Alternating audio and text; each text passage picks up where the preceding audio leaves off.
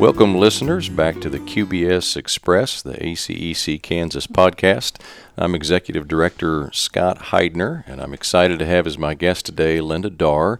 Linda is the new president of ACEC National. I say new; it's not that new yet. We'll get into that in a little bit, but we are recording our hosts today. We appreciate the hospitality of Black & Veatch. They've got us in a conference room here in the Kansas City area where Linda was in town for a conference. So, Linda, thanks for making time to join us. Absolutely, Scott. Thanks for having me, and I am thrilled to be in the Black & Veatch office for the first time. Yeah. Great member, great facility. Really excited to see this firm. And hopefully not the last. Hopefully not the last. So, for our listeners, it is the first week of March, and I have to apologize to our guest. We bring her to Kansas in the middle of a heinous string of weather, sub-zero Sunday night going into Monday morning, but she seems to be no worse for the wear.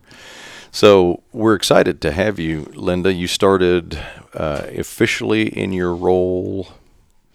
Yeah, I started on, I believe it's August 6th. Okay. Was the start date, and I haven't done the math, which is a terrible thing to say when you work with the engineering industry, but I think it's somewhere around 7 months. Yeah, that's why we work for engineers. They do the math for us. That's right. Right. We have to fill in the gaps. That's right. Well, that is fairly new still by industry standards, but we've been very excited to have you in and have a chance to visit with you and help our listeners know more about you. Let's wrap it all the way back, since you will be a new entity to most of our listeners here. Tell us where you grew up. What occupied your childhood. What were your hobbies that did or didn't contribute to your long-term success, and all that kind of stuff. You're creating flashbacks. I feel like I'm in the search committee all over again. I gave them the brief version. Maybe I'll give you a little bit more, but I am one of the rare beings in Washington, and that's someone who's actually a native. So, wow. Yeah, that is rare. Grew up in the area, grew up in Maryland, but just 10 miles outside of D.C. And the youngest of 5, my mom and dad grew up in D.C. And it's kind of funny that it's all come full circle that way, and that people look at me and they say, I can't believe you can stay there. But I am very proud of growing up, right outside the nation's capital. I do think it's a beautiful city.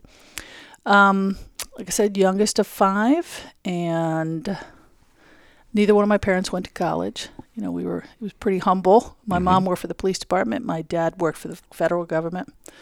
But great family. Went from there to college, University of Maryland. So, once again, I'm a home girl. I don't go very far from Right. the pod, as you can see, when it comes to living or being educated or working. Although the travel in this job is taking me very, very far. So that was, pretty conventional background. And I feel very lucky. I feel very blessed. I mean, I have parents that from the start let us all know that we could do anything that we set our minds to, and just never questioned, you're a girl, so therefore, or, you're not from a moneyed family, so therefore, it was never anything like that. It was just, okay, go off, do it, get it done. And it was great. That's awesome. Yeah. A little trivia for you about your terrapins.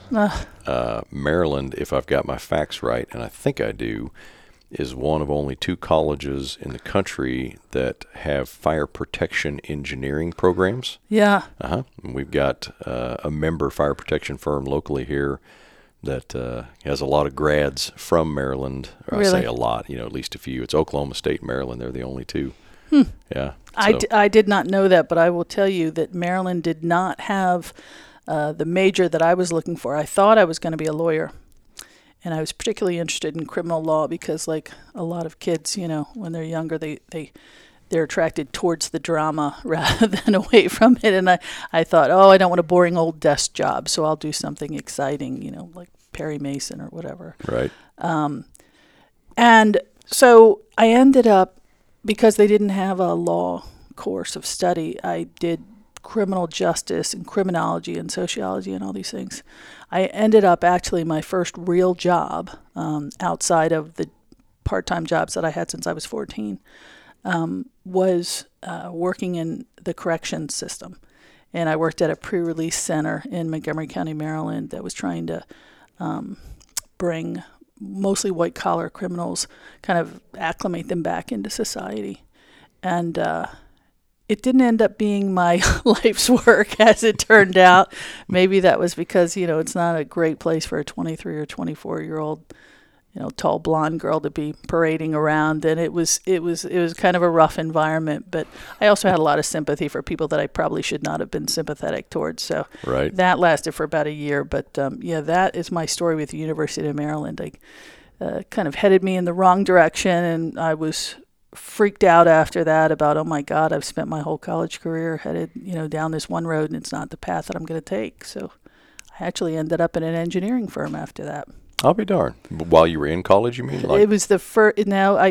The corrections job was a paid internship through my senior year in college, and then my first job actually right out of college, and not because I had any training for it, but because I was a bartender. Mm-hmm. And good training for everything. Put me through school, and a gentleman from our hometown who was a regular at the bar offered me a job. I mean, he didn't really act like he was offering me a job. He said, "Listen, come in and we'll interview." The company was EG&G, ultimately bought by AECOM, and one of the many. Yeah, one of the many. AECOM. Yeah, and our largest member at ACEC, ironically. But we were working on sonar systems for nuclear submarines and combat defense systems for nuclear submarines. It was not what I was made to do, but right. It was a lot of fun for those first few years to be involved in something that was so massive, and working with the Department of Defense and Naval Sea Systems Command and EG&G and companies like Gould and Bendix and IBM, who were subcontractors. So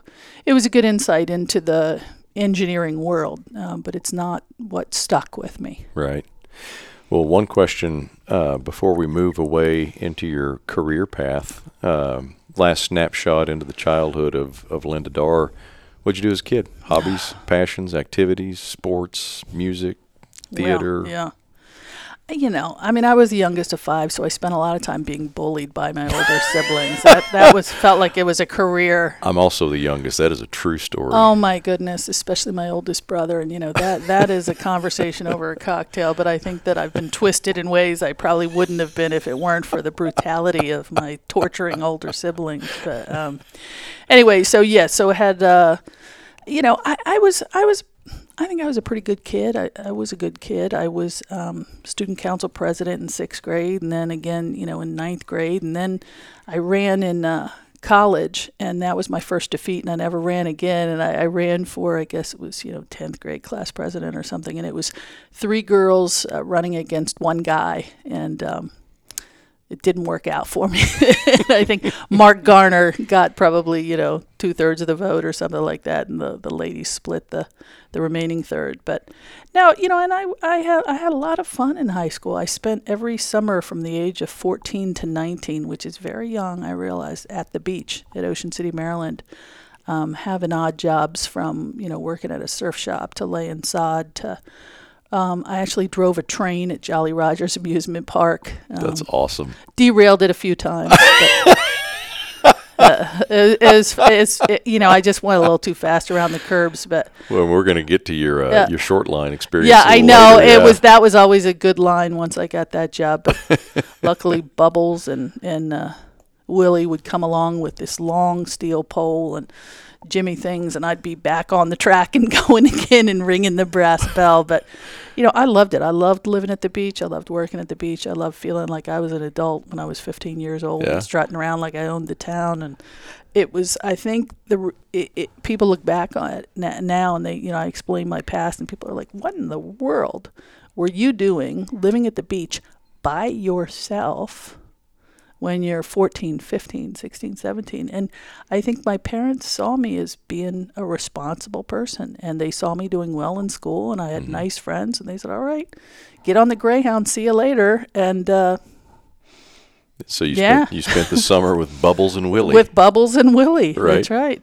And learned how to drive a train, so it wasn't all bad. That's awesome. No job can be all bad when you work with people named Bubbles and Willie. Yeah. Bubbles and Willie. Yeah, that's awesome. They were great. Well, let me ask you this. It is almost universally true, those of us in the association management business, maybe you're the exception, but very few people, at 18 or going into college are thinking, oh, association management, that's what I want to do. Yeah. And everybody seems to have a unique story of how we all almost accidentally found our way into it. What is yours?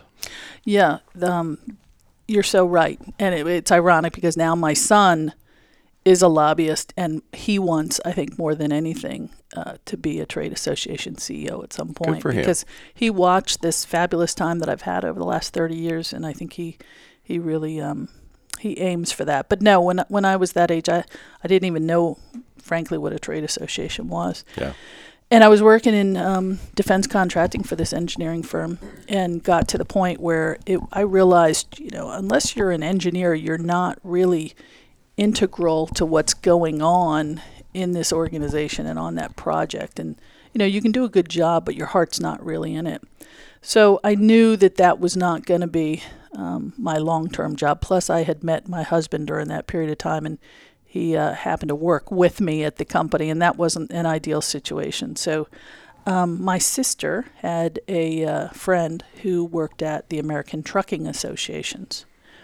And there was a job that was open. They were starting to do international affairs work for the trucking industry. They'd never done that before because at that point, trucks pretty much stayed within the borders, and so did the trucking companies that owned those trucks. But NAFTA was coming along, and EC 92, and development in the Pacific Rim, and companies like UPS and Federal Express and Schneider National, Yellow Freight from Kansas, right?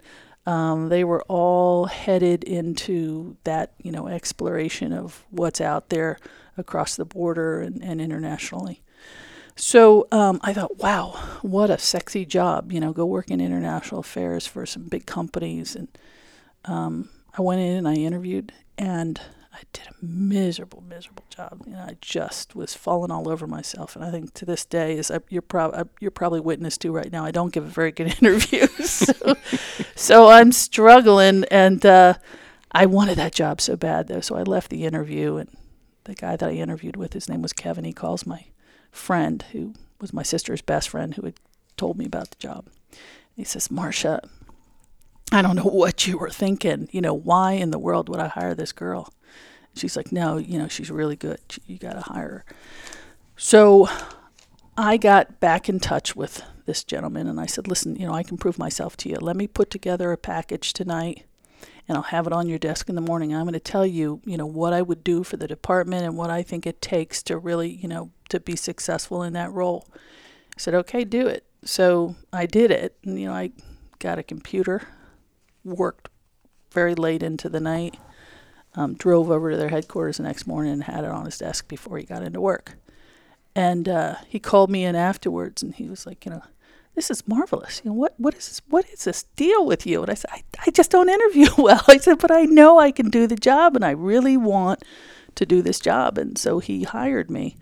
And I ended up working for a guy named Tom Donahue, who at the time was president of the American Trucking Associations, which later your former governor, Bill Graves, who I've had the great pleasure of knowing, became president of ATA. Tom went on to run the U.S. Chamber of Commerce, and he was my mentor, remains my mentor to this day. He's turned 80 this summer. But he was a guy that, didn't come from a fancy background, and he was very much a straight-talking guy. And he just was all about getting it done. And he, for me, was just a tremendous role model and somebody that empowered you if you showed that you had the raw materials that it took to get the job done. You didn't have to be a genius. You didn't even have to, kiss up to him.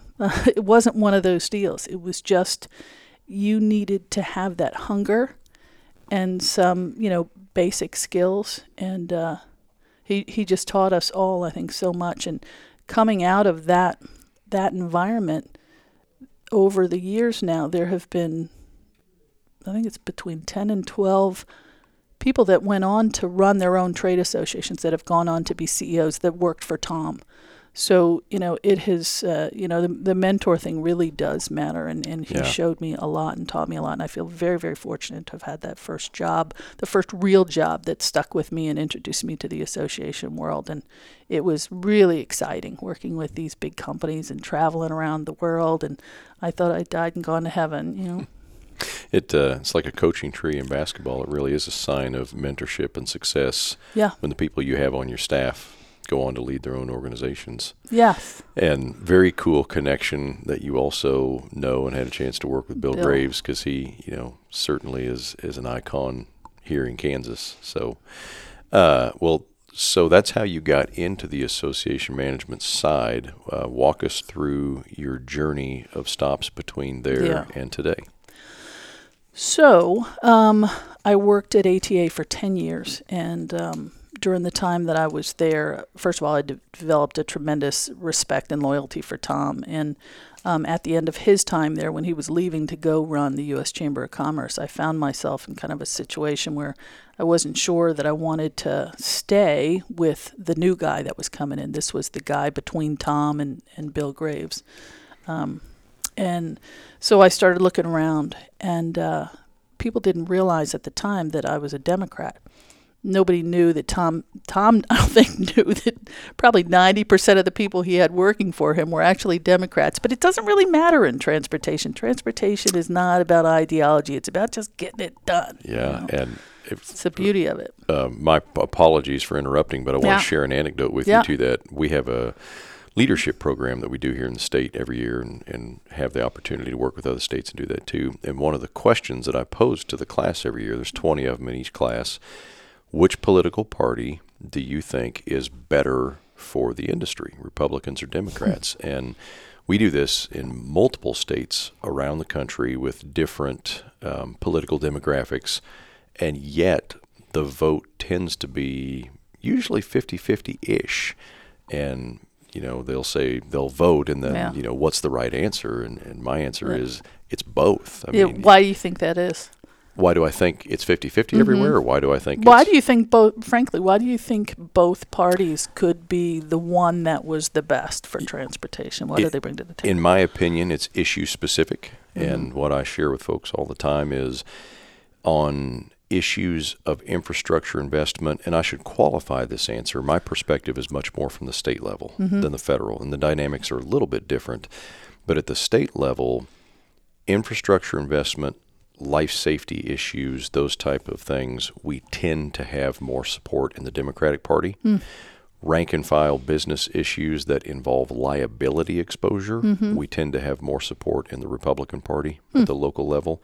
And my message to the folks in the leadership program and to anybody that will listen in our industry is the lesson to take away here is not who's better on what, it's that we need all of them. Yeah. And if you are a Republican or a Democrat or whatever, you don't have the luxury of saying, because I'm a Republican and my legislator's a Democrat, I'm not going to invest in that relationship, or I don't have anything in common with them.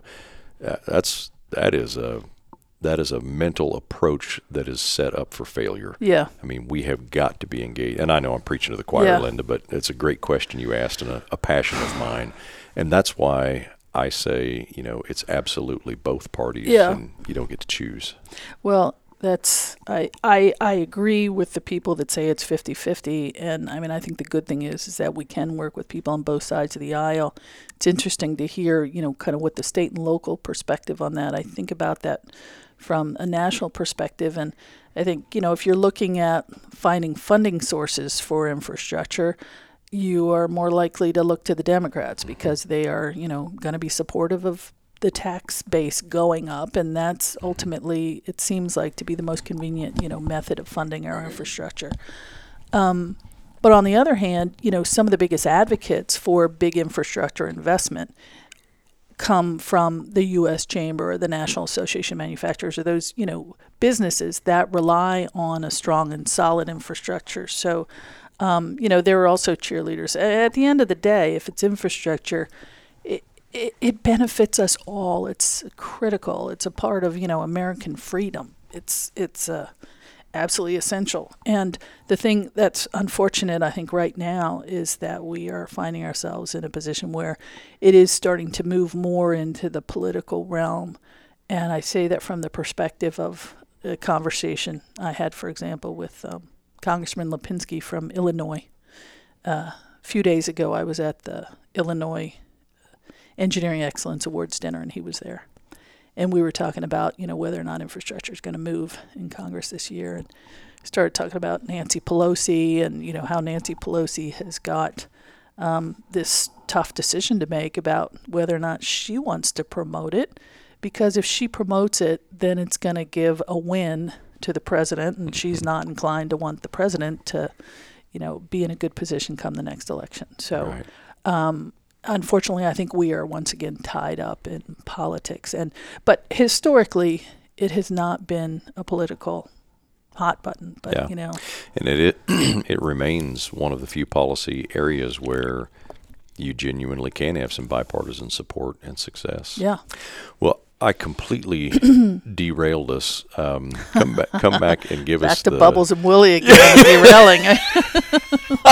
The railroad analogies go on. Didn't realize the pun I just made. You did it. Yeah, that would have been funnier if it was on purpose. Give us the short Reader's Digest version then of your path from the ATA up to ACEC. Right. So I was leaving.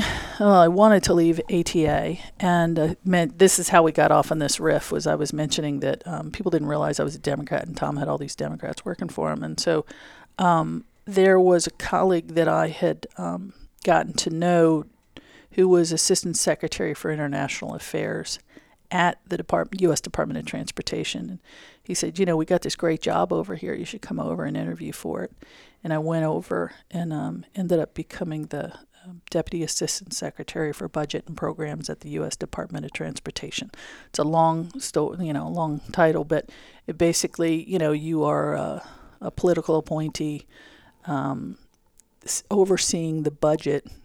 And at the time, it was like a $50 billion budget, I think, for all the different agencies that fall under the U.S. Department of Transportation. So that was Federal Aviation Administration, the Railroad Administration, the Highway Administration, National Highway Traffic Safety Administration at the time, Coast Guard, Maritime Administration.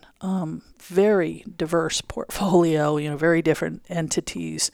So that was really an intense learning experience about what was going on in the different modes and intermodalism and how it all came together and the connection between transportation and a strong and robust economy. So that was 2 years, but that was in the Clinton administration, and that was the wild ride of Mr. Toad. But really learned so much, and I have to tell you, nothing is going to focus you like being told that a briefing that you're preparing tonight is going to be on the president's desk in the morning. And, all of a sudden, you're laser focused on typos and grammar and, just putting some really complex thoughts down in a very concise way. And, the power of good communication. And for somebody that has this much, bandwidth to digest what you're trying to put in their head in a very short period of time. So that was great.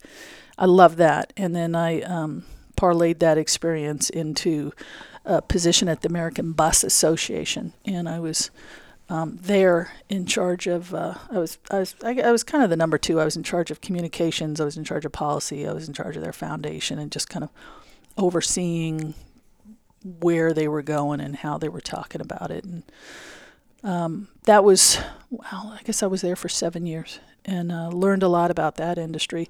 You're starting to see a theme, trucking, and then DOT, and then at this point, buses. And so at that point, I was sold that, transportation and infrastructure, and that universe was going to be my path forward.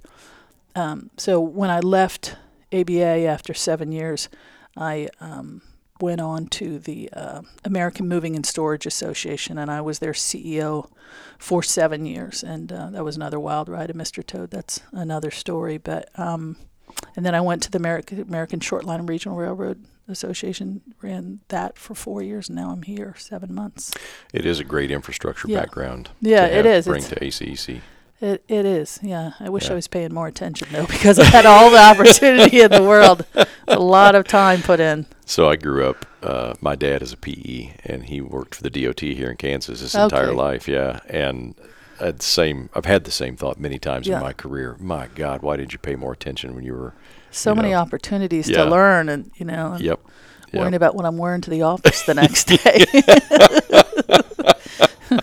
But some of it sunk in. Otherwise, I don't think that I could have made it past the search committee at ACEC. I suspect that's right. That's a tenacious bunch. Well, let me ask you this. So at the point in the career that you were at running the short lines, you're past the point of, needing a job or whatever. You're at a point where you can be selective. And what was it about ACEC that was attractive? Yeah.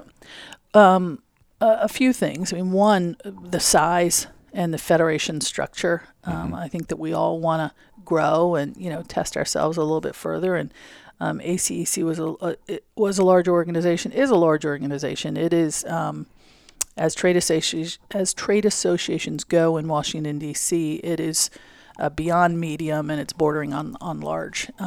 So I was pleased about that. I was pleased about the federation structure. I thought, wow, we've got tremendous grassroots. So I saw potential in that, and I saw a lot of room to move, which I always need a lot of room to move. I'm not a small, contained kind of,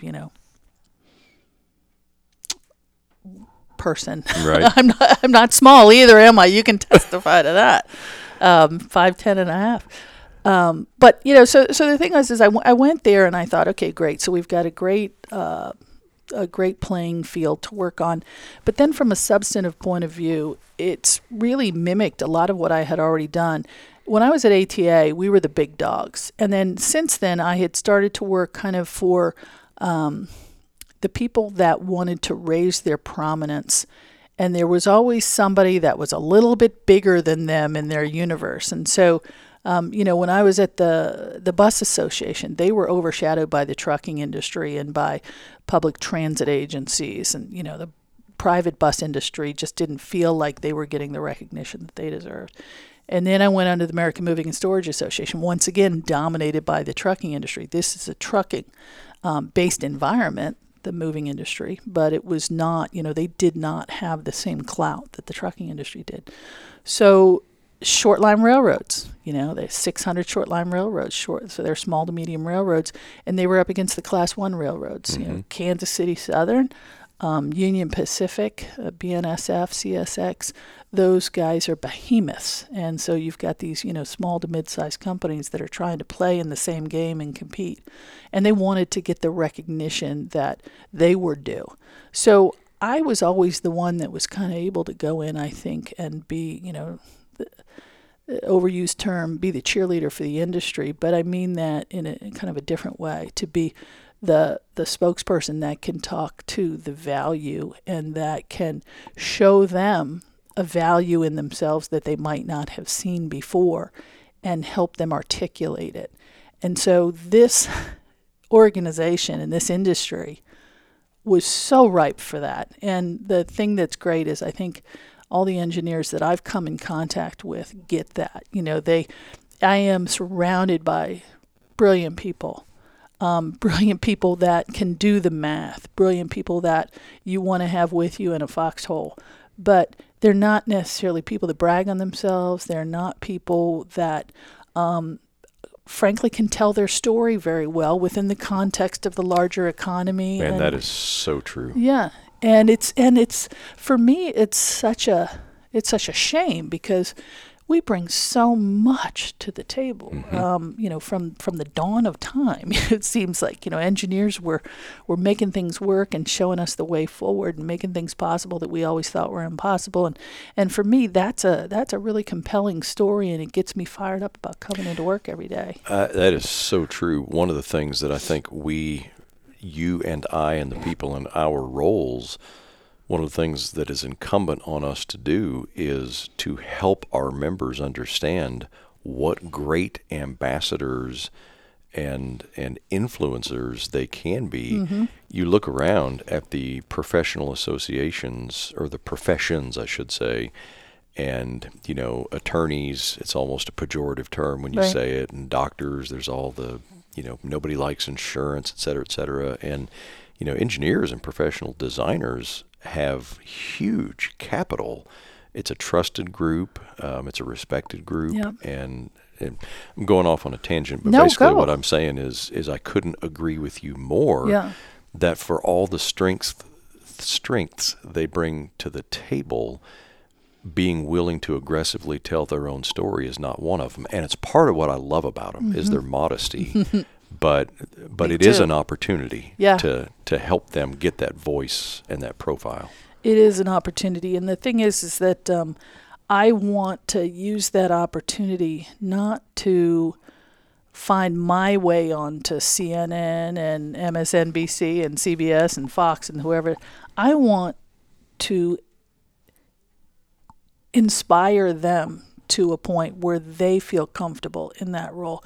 I can go and tell I can tell stories as well as anybody else. I'm comfortable in that environment, but I believe that their genuineness, that kind of nature that they have where you just automatically trust them. When you're talking to them, you can see it in their eyes. It's just a smart, straight talking person. Absolutely. And there's so much value in that in today's world. Think about what powerhouses we could be on some of these networks if we were able to just cut through some of the BS and tell people the facts. If we had that opportunity, I think it would be refreshing. Glory, hallelujah. Yeah. Let's start singing. And the other thing that folks in our position know is that no matter how good a job you and I do telling the story, we're getting paid to tell it.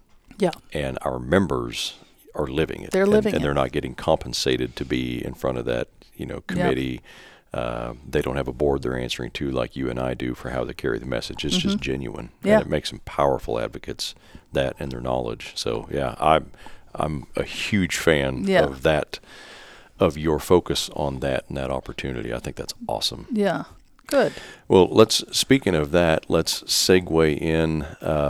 So got a snapshot of life up to ACEC and a little bit of the window through which you saw ACEC and what made it attractive to you. So now you're here 6 months into the job.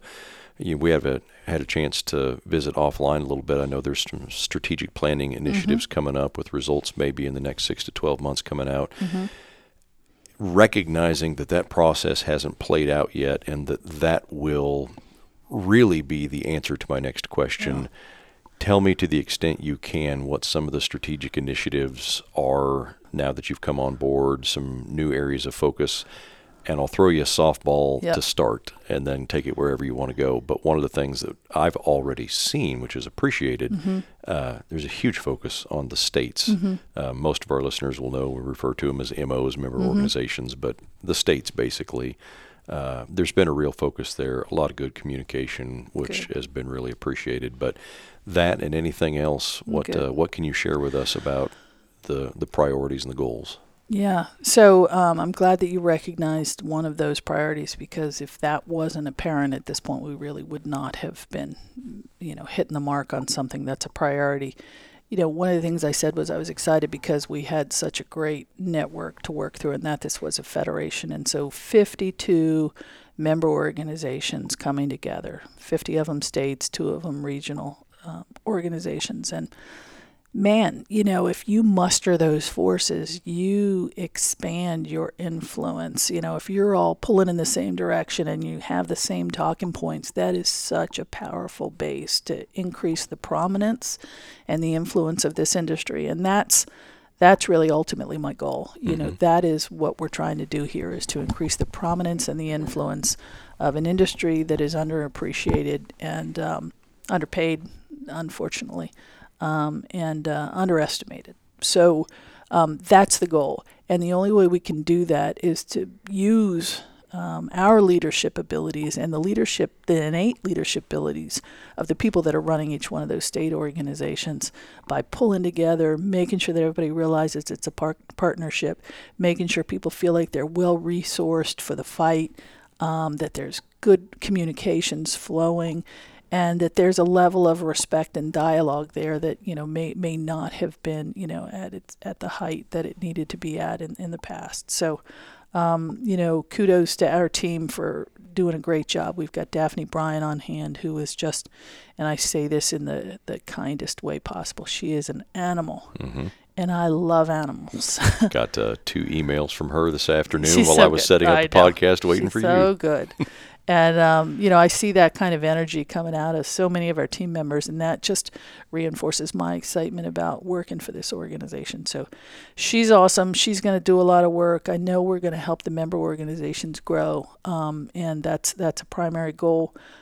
We talked already about, another important goal, and that is telling the story of the industry. And we have been, and I know you're going to nod your head on this one, we do a great job of talking to ourselves. Mm-hmm. And we don't do a great job of focusing the message externally. And we know that that's true to some extent because that's the engineering personality, and this is definitely an industry with a very distinct personality, more than I've seen in any other industry that I've worked for. That's absolutely true. And it's, and it's a great personality for all the reasons that we talked about, but, it can be a challenge on the communications front. And so that's where I think we really need to take this group, is to up our game, to present a face to the media and to influencers, policymakers, and their constituents that is accurate and that really reflects the value that we bring to our jobs and to our clients and to society. So that's going to be a really important challenge for us. We are pulling together the materials so that our members will be more successful in participating in that change. Mm-hmm. We hired a couple of weeks ago a fabulous young man named Jeff Urbanchuk, or Urbanchuk, I think is how he prefers to pronounce it. And he worked for Chairman Schuster of the House Transportation and Infrastructure Committee for a number of years. And he also worked in a PR firm representing a number of trade associations. But this is our first really visible move in that direction. We hired him as Director of Strategic Communications, and he's going to be working under Steve Hall, who is our Senior VP for Advocacy and Government Affairs. And I know he is well respected in this industry. He does a great job. But Jeff's going to be helping Steve tell our story on the Hill and establish those relationships with the media so that can be a support system for our advocacy efforts. And we pulled together a group. We have a lot of talented people on our team, but we can't hire, 10 people to set up a communications shop and just, move the dial tremendously all at once. Right. So we're kind of, picking and choosing from among our team. We have some really smart marketing people. We have some people that are good at member communications. We're bringing in this new talent to talk to the outside world and focus on external communications. And so we've got a MarCom group that we call them, and we're meeting every couple of weeks. We're putting together a very aggressive strategic communications plan, and you're going to see bits of that rolling out over the next 6 months or so. A lot of change in that regard, and for me, that's a very important part of positioning us as thought leaders and earning that recognition that we've been seeking for the industry. I think that's an excellent objective, and back to the culture of engineering. So we have an association management company. ACEC is just one of our clients, but it's our largest client. But the point is, we have the opportunity to work with lots of different people, lots of professions, and you see lots of cultures in each one. Engineering is distinct, no doubt, but it's the conundrum or the dichotomy. On the one hand, they're the greatest group of people to work for you could ever hope to have because they're dispassionate, they're data-driven, they're problem solvers. The highs are not too high, the lows are not too low. It's all about solutions, and it's awesome.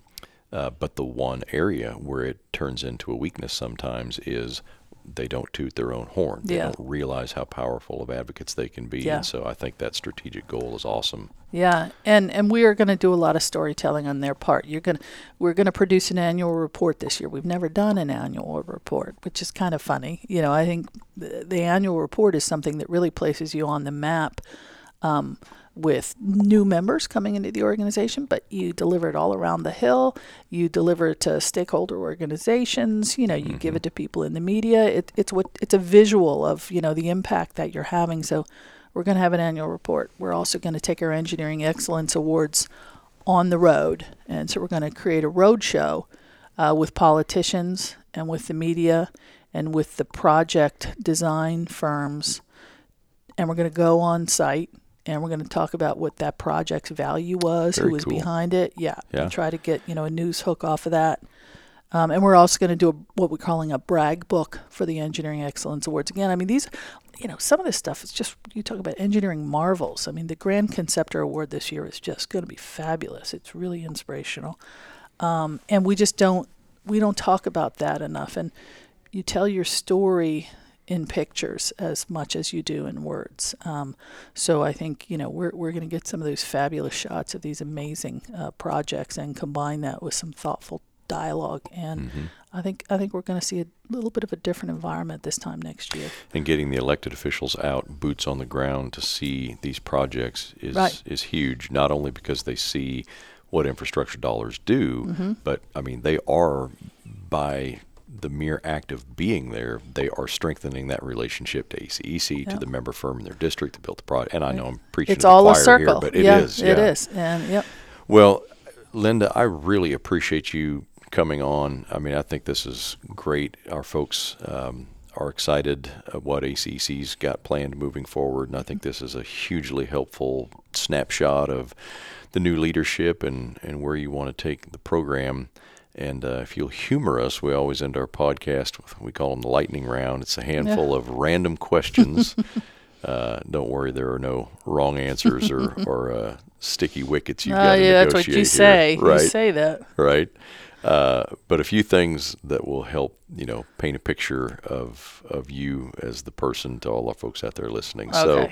So this is a great way to get a picture of somebody without doing something indelicate like asking them their age. What 55. My birthday is on Sunday. I'll be 56. I should have known I didn't 5'10" and a half. I already gave you that. I'm not holding anything back. I should have known I didn't need to be indelicate. No, what would you say are 2 or 3 of the defining American moments that you have active memory of? For some people, the older generation, it might be Pearl Harbor or whatever.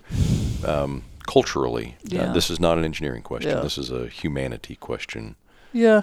2 of them that come to mind. One is, of course, 9/11. And, growing up in the nation's capital, that had a profound effect. And I just remember that day and, and not getting too maudlin about it, but really, the horror on people's faces as, we went into work and saw on TV, in our offices what was going on. And then I looked out my window because, I'm 2 or 3 blocks from the White House. And you see the smoke coming up and, it looked like it was coming from the White House. And I had 3 young kids that were in elementary school at that time.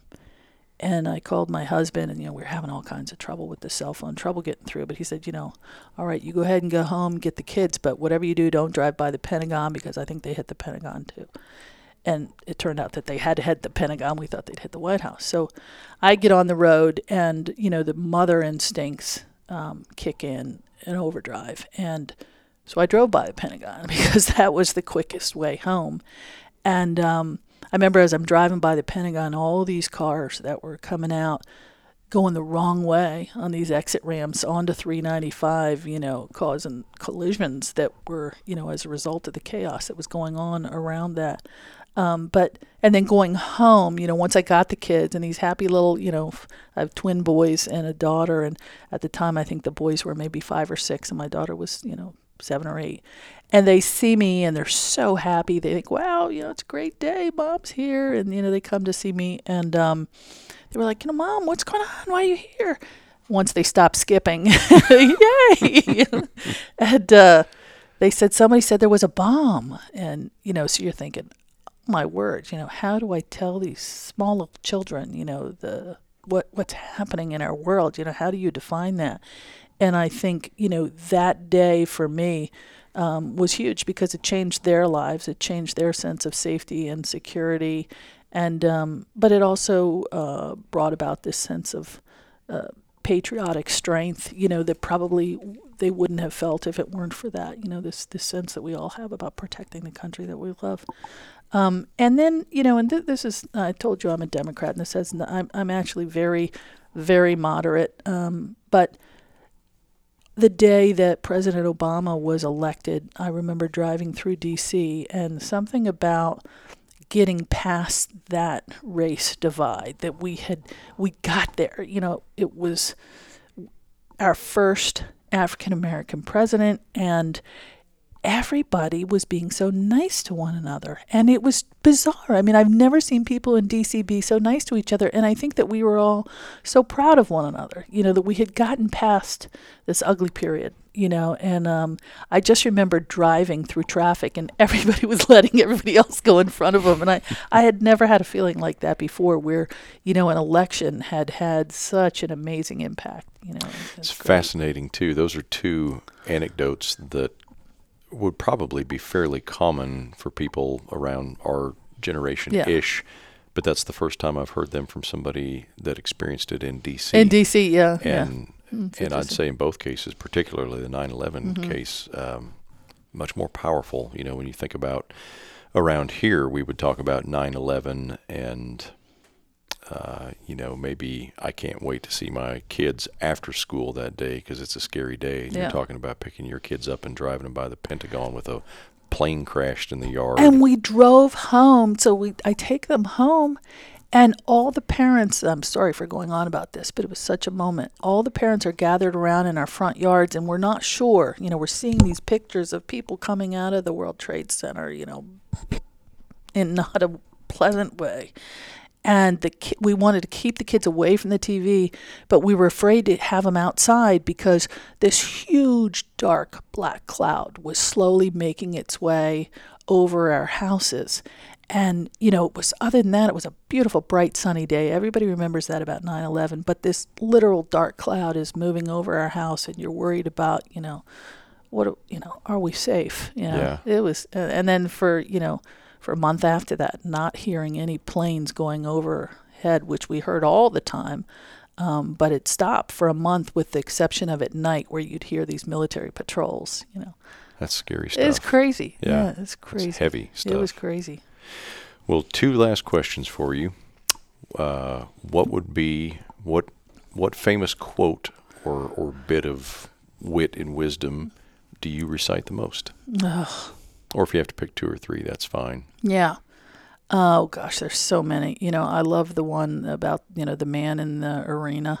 I love that. That's always something that has inspired me. Teddy Roosevelt?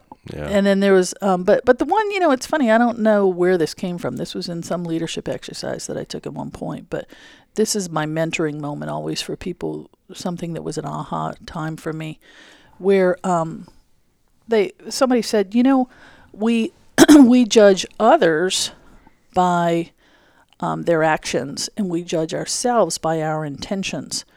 And I thought that was so powerful because, especially when you're a hard-charging person, you're trying to get things done, and you're trying to get it done because you want to do a good job, and you want your team to be successful. And sometimes that that's your intention, but other people don't necessarily know that that's your intention. They just see you as this hard charger person running ahead, hair on fire, and they make all kinds of assumptions. So what that told me was that, in order to be effective, you need to be very purposeful about your intentions, kind of what's in your head, what's in your heart, what your aspirations are. And by sharing that with people, I think they will be a lot more accepting when you are trying to push that rock up the hill. We're all Sisyphus at some point, and right. You really need to, It's a discouraging thought. But yeah, it's true. I know. So, but they have more sympathy for you, and if they see, the vision that you have ahead, then they'll get on board with you, and they'll forgive you some of some of the stuff that is. Some of the rough edges. Yeah, some of the rough edges. So I must have a lot of those because that was a meaningful quote. I think that's excellent. That's Good. very good. Well, last question. So we've enjoyed having you here in the Heartland, and I hope you will come back and see us. I promise you this sub-zero temperature and frozen tundra here, which by the time our listeners hear this, it'll probably be spring and beautiful. But well, I'll be in Alaska 2 weeks from now, so better get ready for it. Well, come back and see us in the Heartland. It's been great. But last question for you. When you fly back home and your phone syncs to whatever Bluetooth it knows first, your car, your home, or whatever, what book, audiobook, or podcast, or music, or whatever would come up? What are you listening to right now? Yeah, well, what I'm reading right now is a book called The President's Club. That is fascinating to me, and it's kind of this group of past presidents. It is the group of past presidents at any time in history, and the relationship that they have in kind of supporting one another and guiding one another in a job that is only known by, a handful of people at any one time in history. Yeah. And it's a very rare relationship, and it's really a great read, and it's very revealing. And, my music, I am the most eclectic music listener, tour that I know. But, lately the one that just really is resonating with me that I love is, it's so corny, but it's Shallow from A Star Is Born. Oh, my gosh. I just can't stop singing that. I have it in my head all the time. Yeah. And, of course, Van Morrison, Into the Mystic is my constant Oh, that's go-to. outstanding. Yeah, I that's a common assume you saw Lady Gaga and Bradley Cooper perform. It the award moved show my the other soul. night. Yeah. I cannot believe Gaga keeps saying that it was intentional and that it was all scripted out. Right. My romantic heart tells me that there's more to it than that, and she and Bradley deserve a future together. Inquiring minds want to know. Yeah. Well, Linda, thank you so much for making time to be here. My pleasure. And being generous with your time this afternoon. Very excited to have you join us on the QBS Express podcast, and we hope you've enjoyed your time in Kansas and you'll come back. I think it's great, and Scott, I want to thank you for your leadership in Kansas. You are thought of as just a really solid advocate for this industry, and I think that you're very well respected by your members, and you've got a great group to work with here, so it's my pleasure to spend the afternoon with you. Kind words. I appreciate that, and it is a great group here. You're going to grow to love them the more exposure you have to them. They're great. Okay, well, ladies and gentlemen, thanks for tuning in to the QBS Express podcast and our guest, Linda Darr. We will talk to you again on the next edition of the QBS Express.